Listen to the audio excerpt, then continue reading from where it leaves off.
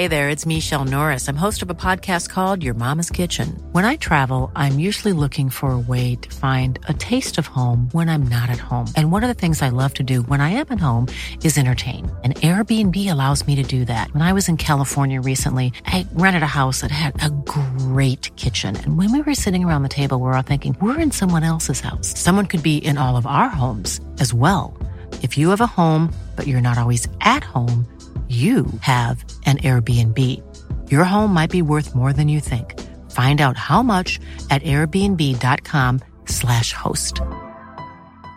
Hey folks, I'm Mark Maron from the WTF Podcast, and this episode is brought to you by Kleenex Ultra Soft Tissues, your ally to help tackle your allergy symptoms this season. I love the change of seasons, but nobody loves pollen and all those other things floating in the air that make you sneeze during this nice weather. Kleenex Ultra Soft Tissues are hypoallergenic and allergist approved, so fight back against watery eyes and runny noses without worrying about irritating your skin. For this allergy season, grab Kleenex and face allergies head on. Welcome to Talking Business, a podcast produced in Melbourne, Australia. The podcast is available on the Acast app, the Apple Podcast Store, or wherever you go to get your podcast. Or you can get it at the Business Acumen website at www.businessacumen.biz. I am Leon Gettler. My job is to review and monitor the week's news in business, finance and economics. I bring it all to you every week. This is episode number 37 in our series for 2019, and today's date is Friday, October the 11th. First, I talked to Colin Anson, who created Pixevity, a photo management system designed to provide families and schools with a secure but accessible means of sharing photos and videos in a way that protects children's right to privacy. Mother's Day is around the corner. Find the perfect gift for the mom in your life with a stunning piece of jewelry from Blue Nile. From timeless pearls to dazzling gemstones, Blue Nile has something she'll adore. Need it fast? Most items can ship overnight. Plus, enjoy guaranteed free shipping and returns. Don't miss our special Mother's Day deals. Save big on the season's most beautiful trends. For a limited time, get up to 50% off by going to BlueNile.com. That's BlueNile.com. Hey folks, I'm Mark Maron from the WTF Podcast, and this episode is brought to you by Kleenex Ultra Soft Tissues, your ally to help tackle your allergy symptoms this season. I love the change of seasons, but nobody loves pollen and all those other things floating in the air that make you sneeze during this nice weather. Kleenex Ultra Soft Tissues are hypoallergenic and allergist approved, so fight back against watery eyes and runny noses without worrying about irritating your skin. For this allergy season, grab Kleenex and face allergies head on. And then I talked to AMP Capital Chief Economist Shane Oliver, analysing the RBA's decision to cut interest rates to 0.75%. But first, let's talk to Colin Anson. Well, Colin, you're the CEO and co-founder of Pixevity. Tell us about it. What is Pixevity? Pixevity is a smart, safe, simple school photo management system. It's been designed with privacy by design at its core, and it enables a school to efficiently collect, organise, protect and share media. For photos? Photos, videos. It's a digital asset management system at its core, so it will handle any file type. It's just primarily photographic material is primarily there. And it will handle video, of course, but we are seeing that schools that do take a lot of video content soon realise that they're not using it as much as they thought they would. So primarily photography is number one. And I suppose being schools, I mean, there's a lot of potential risks and harm of mismanagement of photos on children, isn't there? Yes, there is. The interesting thing is that schools are becoming more and more aware of this. Some are choosing to stick their head in the sand and others are embracing it and really running with it. What we've seen is that technology has created a situation that really only technology can handle. There are thousands, and we're talking tens of thousands, in some cases hundreds of thousands of images taken and stored in and around a school these days. And they have very little processes and policies around where they're kept, are they shipped offshore, who has access to them, etc. Are there issues though in terms of privacy laws? Yes, Australian privacy principles are quite clear on what you can and can't do with photography or with images. And images primarily having to do with private information and potentially sensitive private information. Private information is your face. And really what it's boiling down to for schools is consent management. Consent has to be voluntary, informed, current and specific. And that poses a reasonable challenge for schools when you have hundreds of children, multiple parents, all with different opinions. And it is just too hard to be able to manage day-to-day photo permissions effectively in relation to Australian privacy principles. So Pixevity was created with a consent module that takes care of that for them. So how does that work for individual parents? Okay, so a school has a desire to use content in many ways. It could be anything from a brochure to a yearbook to Facebook. And there is a big difference between Facebook and a yearbook. Obviously, one being printed, one being digital, and the risks associated. So a school will say, this is what we'd like to be able to do. It has to be very specific, and a parent will generally sign off against each one of those items. In Pixevity, there are 14 different measurements against what a school would like to be able to do with the images and what a parent can sign off on. So as an example, a school would like to use a photograph of your child on the school's Facebook page with name tags. Now, you couldn't possibly deal with the amount of variables unless you did have something like Pixevity behind it. In our case, a parent can look at what the school would like to be able to do and individually select yes or no for any of them, and it will automatically find the child in any of the media and place those privacy wishes against the asset. Right. So Pixevity does the whole privacy arrangement itself. Is that right? It does. Like anything, though, Pixevity is a tool, and if used correctly, then privacy compliance will come hand in hand.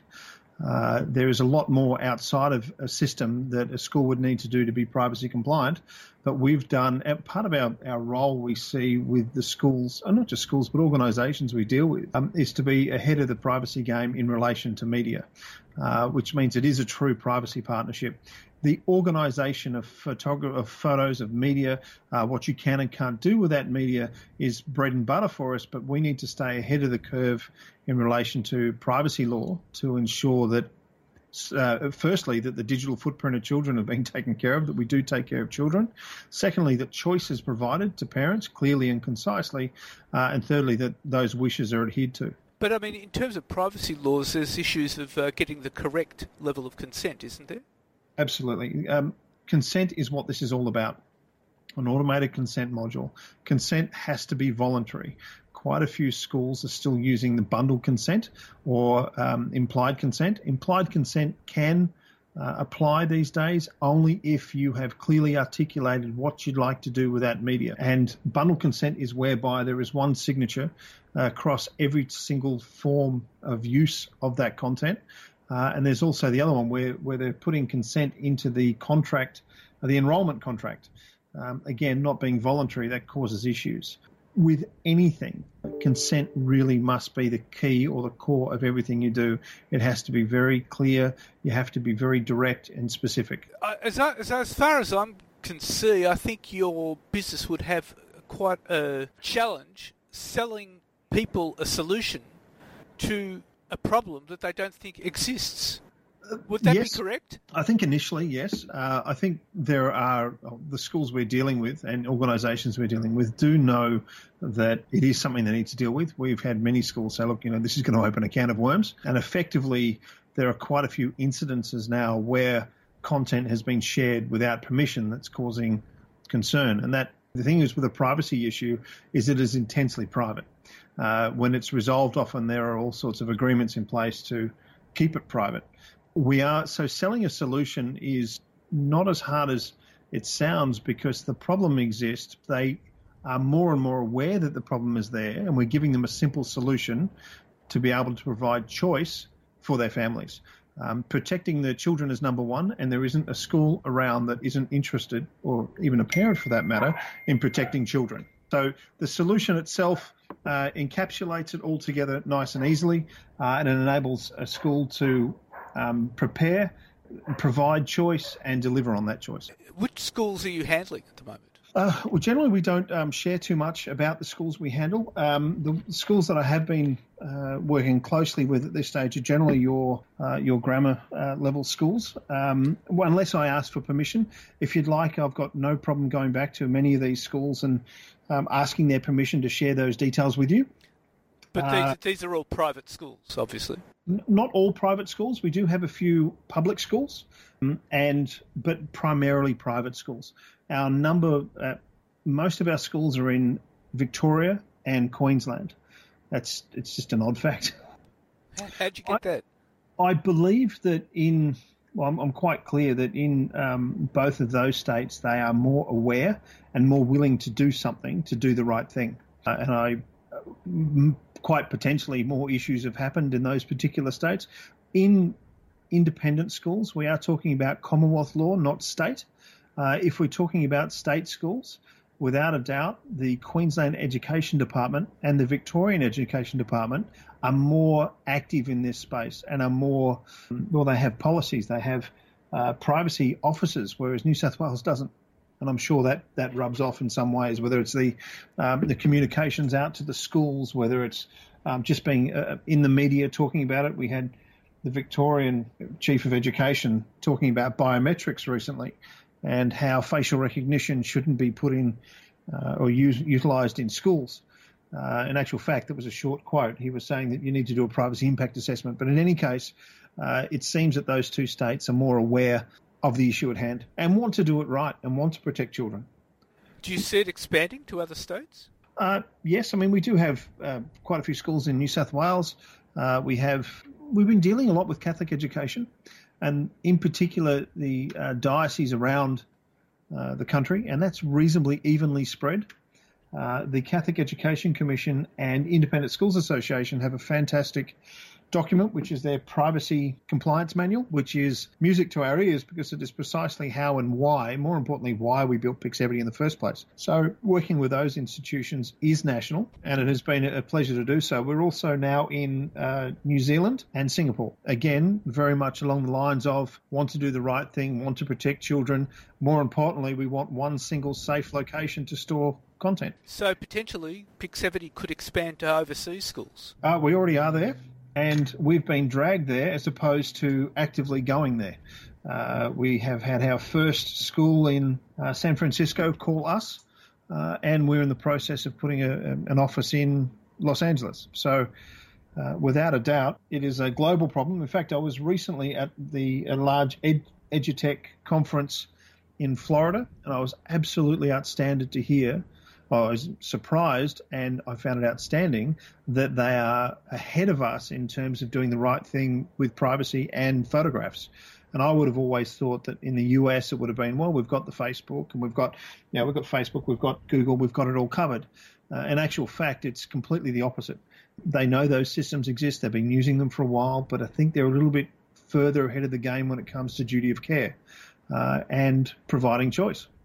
Well, that sounds like a fascinating business, and it sounds great that you're actually expanding overseas. And Colin, it's been wonderful talking to you. Thank you very much for your time. Thank you, Leon. Absolute pleasure. If I can ever help, please give me a call. And now let's talk to AMP Capital Chief Economist Shane Oliver. Shane Oliver, the RBA has cut interest rates to 0.75%, and there's more to come. What's your view? I think there probably is more to come. Basically, the problem is that the economy, not in recession, but it's not growing strong enough to push unemployment down. And in fact, recently unemployment has been rising, and that's a concern for the Reserve Bank because rising unemployment means probably weaker wages growth and makes it even harder for them to get back to their inflation target. So there probably will be more rate cuts ahead. The Reserve Bank used the term or did say that it was prepared to cut again if necessary to, amongst other things, achieve full employment. And full employment is probably a long, long way from where we are at present, given that we've got almost 14% of the workforce either unemployed or underemployed. So I suspect that we've got a couple more rate cuts ahead. That'll take us down to 0.25% early next year. Beyond that, there won't be much point in cutting interest rates. We're already seeing the banks withholding increasing amounts of any cuts to try and maintain their profit margins. But beyond that level, I think the Reserve Bank would probably consider something like quantitative easing, which involves pumping money directly into the economy. I don't see them going negative on interest rates. A lot of talk about that, but I think that's unlikely. It would just scare people. Banks wouldn't pass it on anyway because of the negative impact on their profit margins. But quantitative easing is looking increasingly likely in this context. Of course, quantitative easing did not have that great an impact on the American economy when it was introduced. A lot of debate about that. I think it did. I think it helped. Don't forget the US unemployment rate and indeed the Eurozone unemployment rate fell quite substantially through the periods of quantitative easing, at which point in time there was no fiscal stimulus. From 2011 onwards, there was a lot of fiscal austerity, fiscal cutbacks, both in the US and Europe. And despite that, unemployment in both fell quite sharply, so it did help. Didn't get inflation back to the target, though, but it did help. The Fed got so confident that in 2014 they ended quantitative easing. But, of course, it was all blown apart again by President Trump's trade wars this year. So I think it would help, but it's not necessarily the best way to go, and there are issues in Australia that quantitative easing would involve buying of government bonds by the central bank, whereas the problem is, that's aimed at pushing bond yields down, keeping them down and keeping interest rates down. The problem is that most Australians borrow at the short end anyway. Most Australians have variable mortgage rates. So falling long-term bond yields wouldn't necessarily be any huge benefit to Australian households, given that they're borrowing using short-term interest rates. So the benefits of quantitative easing, I think, would be positive, but they wouldn't be. It wouldn't be as helpful for Australia as other things. I think the real thing that needs to be looked at is more fiscal stimulus coming out of Canberra. And, of course, the government doesn't seem to be moving in that direction because they're hell-bent on their surplus. They are at present. The focus is on achieving that surplus. We got very close in the last financial year with the final numbers coming out with just a wafer-thin deficit, virtually non-existent. In fact, it rounds to 0% of GDP. So that's a good achievement. It's taken us a long time to get there, though. The last surplus we had was back in, I think, 2007, 2008. So that was a long time ago. But we finally got there. And, yes, I can understand why they're still focused on delivering a surplus. But if push comes to shove and unemployment continues to rise, I think the government's focus will shift towards maintaining strength in the economy. And the next opportunity to review that will be the mid-year Economic and Fiscal Outlook Review, which is in December. So about a couple of months away before we'll see that. And there is some chance they might deliver more fiscal stimulus. But in the meantime, all the pressure still falls back on the Reserve Bank. They have an inflation target. They also have a full employment target. Those things are not being met, and their mandate is to do something, not nothing. Of course, the Reserve Bank is under enormous pressure, and Philip Lowe actually flagged this in his statement because of what's happening with the Fed, and for that matter, the ECB went into negative territory. That's right. Governor Lowe basically saying they can't ignore what's going on with global interest rates in more normal times. If Australia was in the midst of a mining boom or a housing boom or whatever, then you could argue that it's not that important. We can go our own way. But in this environment, we really want an Australian dollar to be relatively low. Well, at least we don't want it going up a lot. But if the rest of the world is cutting interest rates and we don't, then that would see the value of the Australian dollar go up, which is something the Reserve Bank doesn't want to see at present. So consequently, they have to be conscious of what's going on globally. The ECB's been easing further into negative territory, flagging a restart of quantitative easing again. The Fed's been cutting and will probably continue to be cutting interest rates further. Those things put pressure on the Reserve Bank to ease here as well. Otherwise, it will see a stronger Australian dollar. And, of course, Donald Trump is pushing the Fed to go down to zero. Donald Trump may be saying that. I don't know that the Fed will do that straight away. He says a lot of things. I think the Fed's been putting a lot of pressure over the last 18 months or so. At the start of last year, we saw a massive fiscal stimulus in the US at a time when the US unemployment rate was very low. And that arguably pushed the Fed to raise interest rates more than would otherwise have been the case. Then Donald Trump came along and ramped up the trade war, which has led to slower growth in the US. I think that's the main reason why the US economy has slowed. Businesses don't know where to invest. They lack the confidence to invest because of these trade wars. Consequently, US growth has slowed. And now the Fed's under pressure to cut rates again. So it's become very difficult for the Fed. It's not just Jerome Powell at the Fed. There's a whole bunch of Fed presidents, regional presidents, who are resistant to aggressive rate cuts. I think Powell is actually in the dovish camp. I think they'll probably cut in October, their October meeting later this month, and also in December. So we'll probably see another 2.25% cuts this month. But I don't think they're going to be going to zero straight away unless we see much weaker economic data out of the US at this stage. That's probably not warranted, but I do think that further easing is warranted. What was interesting was in a speech that Philip Lowe gave that night in Melbourne, he actually talked about the prospect of economic shocks ahead. What's your view about that?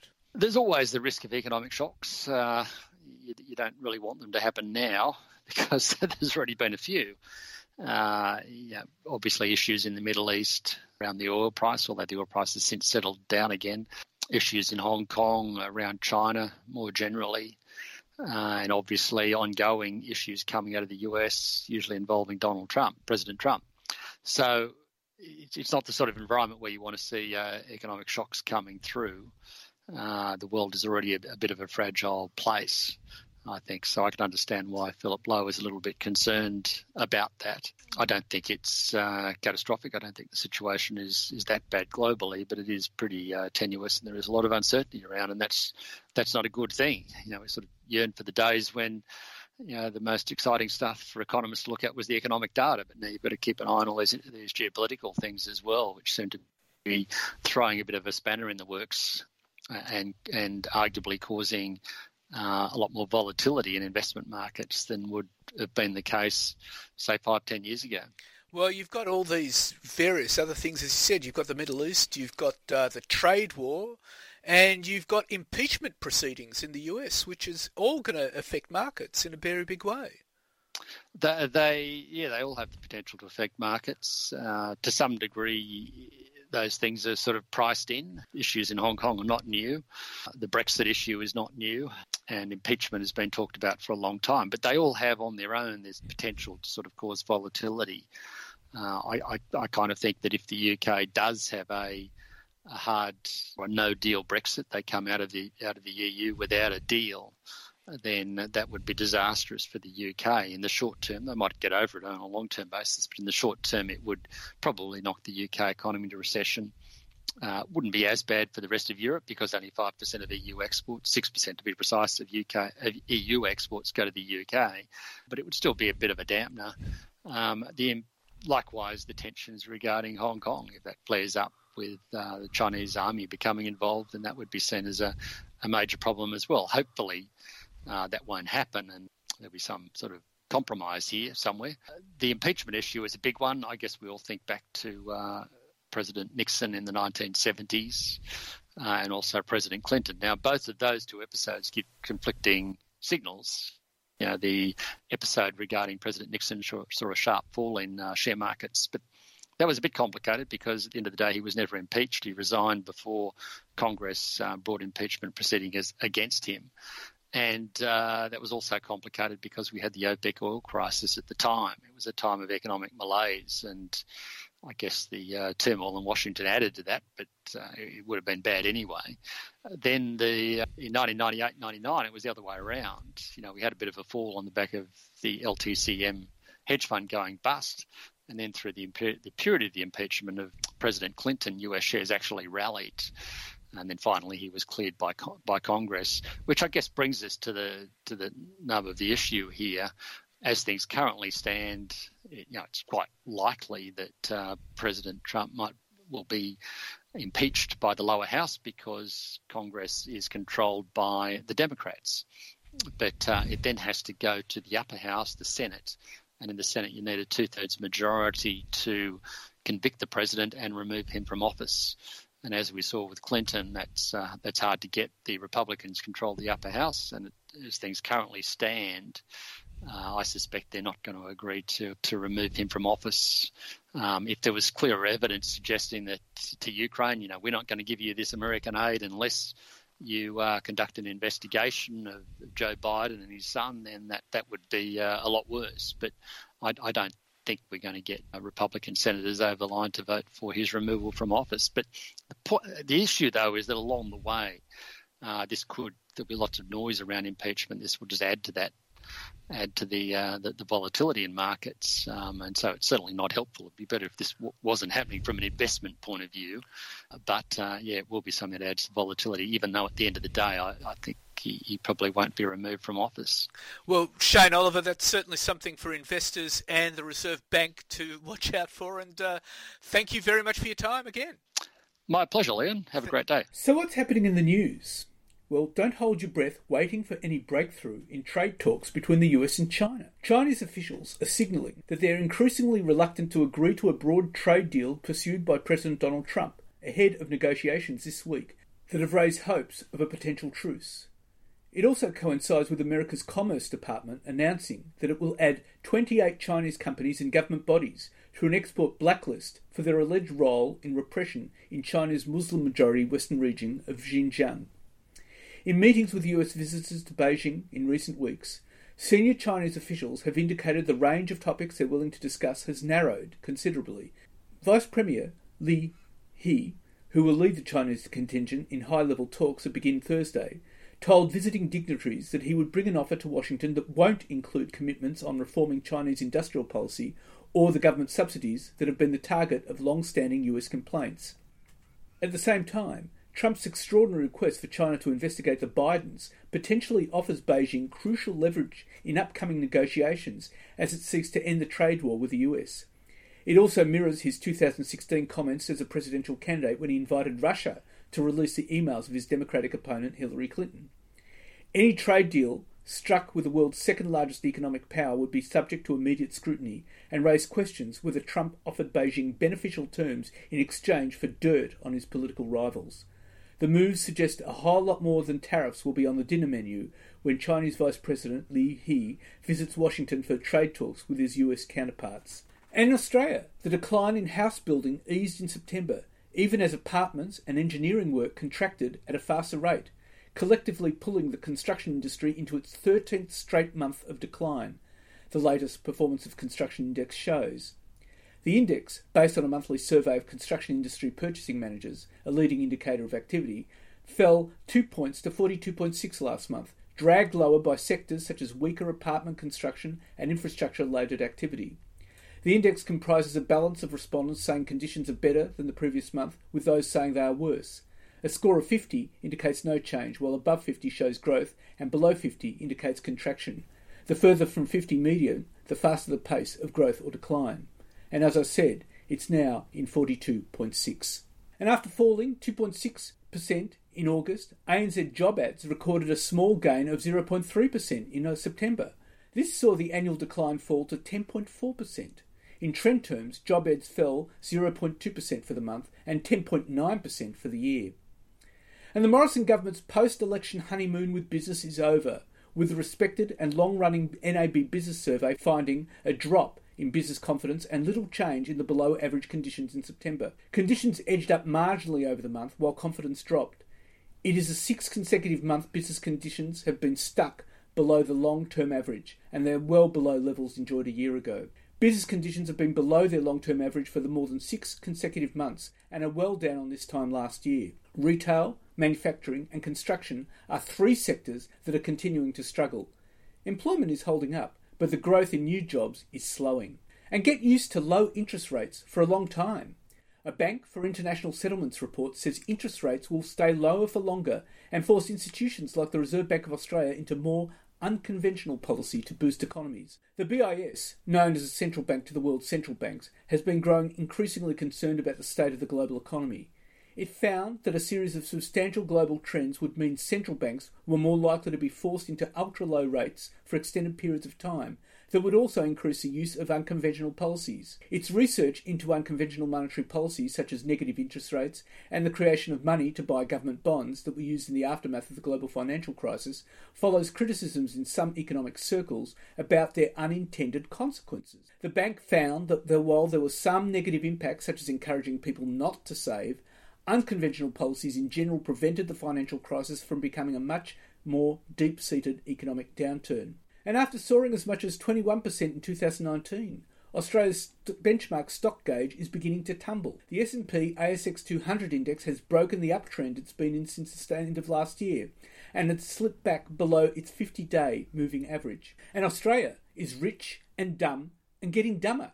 The Australian economy lacks complexity and struggles to develop the industries required to maintain its place in the upper echelons of a developed world, according to Harvard University's Atlas of Economic Complexity. Having been lulled into inaction by the resources boom, the nation's companies have struggled to innovate. The enormous wealth generated by iron ore, coal, oil and gas masks and probably contributes to an economy that has failed to develop the industries needed to sustain its position among the top ranks of a developed world. On the primary metric used in the database, an index of economic complexity, Australia fell from 57th to 93rd from 1995 to 2017, a decline that is accelerating. Australia's top trading partner, China, rose from 51st to 19th over the same time frame. Singapore has broken into 19 new global industries in the past 15 years to 2017, while Australia just entered 7. And the Morrison government should increase Newstart by nearly $100 a week, KPMG says, with the accounting giant calling for an even larger rise for welfare groups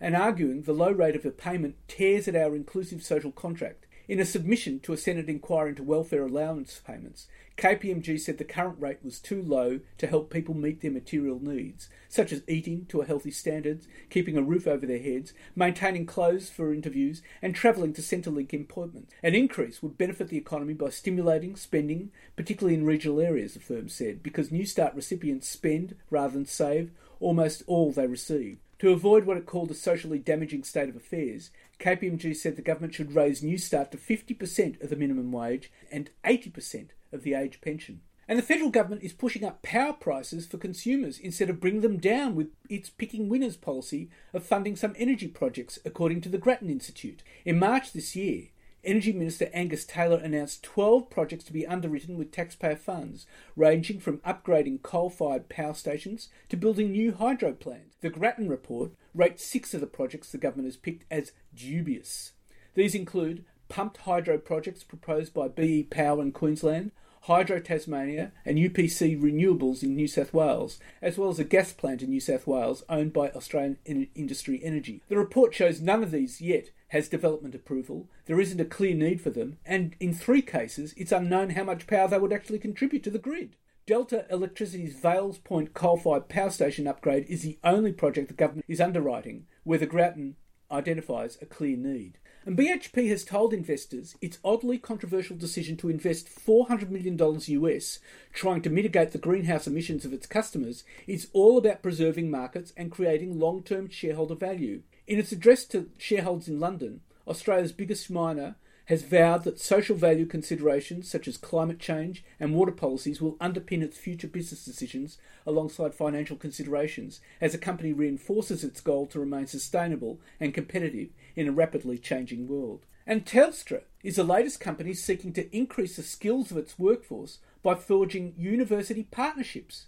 As part of a new $25 million training package, the telecommunications giant will use workplace coaches to strengthen staff in skills, practice and mindset. But it is the new university partnerships that will lift this training to an industrial level of output. From the end of this year, the University of Technology Sydney will begin teaching Telstra employees big data, machine learning and artificial intelligence. From February 2020, micro-credentials and software-defined networking will be offered to staff in partnership with RMIT University in Melbourne. And from next April, micro-credentials in cyber technology will be offered through the University of New South Wales. And Deliveroo's new Australian Chief Executive, Ed McManus, has grand plans to expand the food delivery platform into groceries. Amazon led a US $575 million or $850 million Aussie funding round for Deliveroo in May, and the new CEO said the delivery platform was looking to expand beyond cooked food. Meal kit platforms like HelloFresh and Marley Spoon already offer home delivery of groceries, but Deliveroo believes there's still room to expand. The food platform has invested heavily in its Editions or dark kitchens, built specifically for online food deliveries, and recently launched its Restaurant Revival to help restaurants on food procurement and data to curate their menus. And ANZ's half-year cash profits will be hit by a $559 million customer remediation bill, the bulk of which relates to products and services the bank is not offloading in its planned wealth business sale to IOOF. The bank informed the Australian Securities Exchange that costs emanating from its remediation program will run to $405 million after tax for fee and interest calculation and related matters in its core retail and commercial banking businesses. And Nine has pushed through the threshold it needs to take over radio broadcaster Macquarie Media. Nine announced it had increased its holding in Macquarie to 92.8%. This came after venture capitalist Mark Carnegie agreed on Friday to sell his 3.6% stake to Nine at its $1.46 per share offer. Nine, which owns a Financial Review, now has the 90% it needs to compulsorily sweep up the rest of Macquarie's shares. And the media regulator has launched an investigation into the complex set of holdings Wincorp owner Bruce Gordon has had in rival regional television broadcaster Prime Media. The Australian Communications and Media Authority has been examining Mr Gordon's interest in Prime for the past month, after the corporate regulator forced the media mogul to sell down his economic holdings to less than 20%. The investigation by ACMA continues, but the media regulator would be likely to conclude Mr Gordon did not intentionally exceed the maximum 15% of voting shares he is allowed to own in Prime. Rather, the breach was an error because of a middleman who did not correctly execute a swap with the Swiss bank Vontobel. ACMA is to release its findings soon. Mr Gordon's total holdings in Prime has been unclear until the notice in September detailing a request by the Australian Securities Investments Commission to reduce his exposure. Mr Gordon is prevented from owning more than 10% of Prime securities by the rule barring an owner holding more than one television licence in a market. And a non-bank lender expected to float on the stock exchange by the end of the year signed up 100 real estate agencies nationwide to tap what it sees as a major business opportunity, lending to cash-poor homeowners preparing to sell their properties. MoneyMe, which has positioned itself as a fintech company offering fixed instalment personal loans worth up to $25,000, introduced its new list-ready service after identifying a hidden potential in real estate advertising. The move may also motivate more listings as reluctant vendors wait for further house price increases to make their move. MoneyMe's idea is to allow vendors to borrow up to $25,000 through their real estate agent for minor repairs in the lead up to selling their homes. Repayments would be postponed until after the house is sold. And clothing prices are set to rise as the trade war between the US and China pushes up retailers' sourcing costs, compounding the effect of the weaker Australian dollar. Many Australian retailers are hoping the trade war will lead to spare capacity in China and therefore better deals from Chinese suppliers, as major US companies such as Macy's, Gap, and PVH Corp shift away from China to cheaper countries such as Vietnam, Bangladesh and Cambodia. But sourcing costs are likely to rise as Chinese manufacturers close factories and increase prices in an attempt to protect their bottom line, and Australian retailers do not have sufficient volumes to replace the loss of sales from major US chains. And former BlueScope executive Jason Ellis has been charged with 2 counts of inciting the obstruction of a federal official as part of an alleged cartel case. The Australian Competition Consumer Commission said that charges have been laid by the Commonwealth Director of Public Prosecutions and related to actions allegedly taken by Mr Ellis during the ACCC investigation into alleged cartel conduct by BlueScope. That cartel investigation is the subject of a separate civil cartel proceedings filed by the ACCC against BlueScope, and Mr Ellis, a former General Manager of Sales and Marketing. ACCC Chairman Rod Sims said it was the first time any individual had been charged with inciting the obstruction of a Commonwealth official as part of an ACCC investigation. And that's it for this week. And next week I'll be talking to Ben Revell, who has introduced WineBuyers.com. He's made a difference to e-commerce wine retailing. It's a case of tech meets old school, with a wine club that offers consumers a chance to buy wine at the same price direct from the supplier and which lists over 50,000 wines and spirits. Working on a completely transparent model, wine buyers do not mark up prices or charge commission on any item sold, enabling customers to buy wine at exactly the same price as they would from the supplier direct. Wine Buyers makes its revenue from charging suppliers a subscription fee, and custom-built APIs automate the entire process. And I'll be talking to IFM Investors Chief Economist Alex Joyner, analysing the RBA rate cuts. And of course I'll be bringing you all the week's news. In the meantime, you can find me on Twitter at TalkingBizBizz, on Facebook and on LinkedIn. And if you want, leave a comment. Have a great week, take care, be good, and looking forward to bringing you Talking Business next week. Normally, being a little extra can be a bit much, but when it comes to healthcare, it pays to be extra. And United Healthcare makes it easy with Health Protector Guard fixed indemnity insurance plans. Underwritten by Golden Rule Insurance Company, they supplement your primary plan, helping you manage out-of-pocket costs without the usual requirements and restrictions like deductibles and enrollment periods. So when it comes to covering your medical bills, you can feel good about being a little extra. Visit uh1.com to find the Health Protector Guard plan for you. Hey folks, I'm Mark Maron from the WTF Podcast, and this episode is brought to you by Kleenex Ultra Soft Tissues, your ally to help tackle your allergy symptoms this season. I love the change of seasons, but nobody loves pollen and all those other things floating in the air that make you sneeze during this nice weather. Kleenex Ultra Soft Tissues are hypoallergenic and allergist approved, so fight back against watery eyes and runny noses without worrying about irritating your skin. For this allergy season, grab Kleenex and face allergies head on.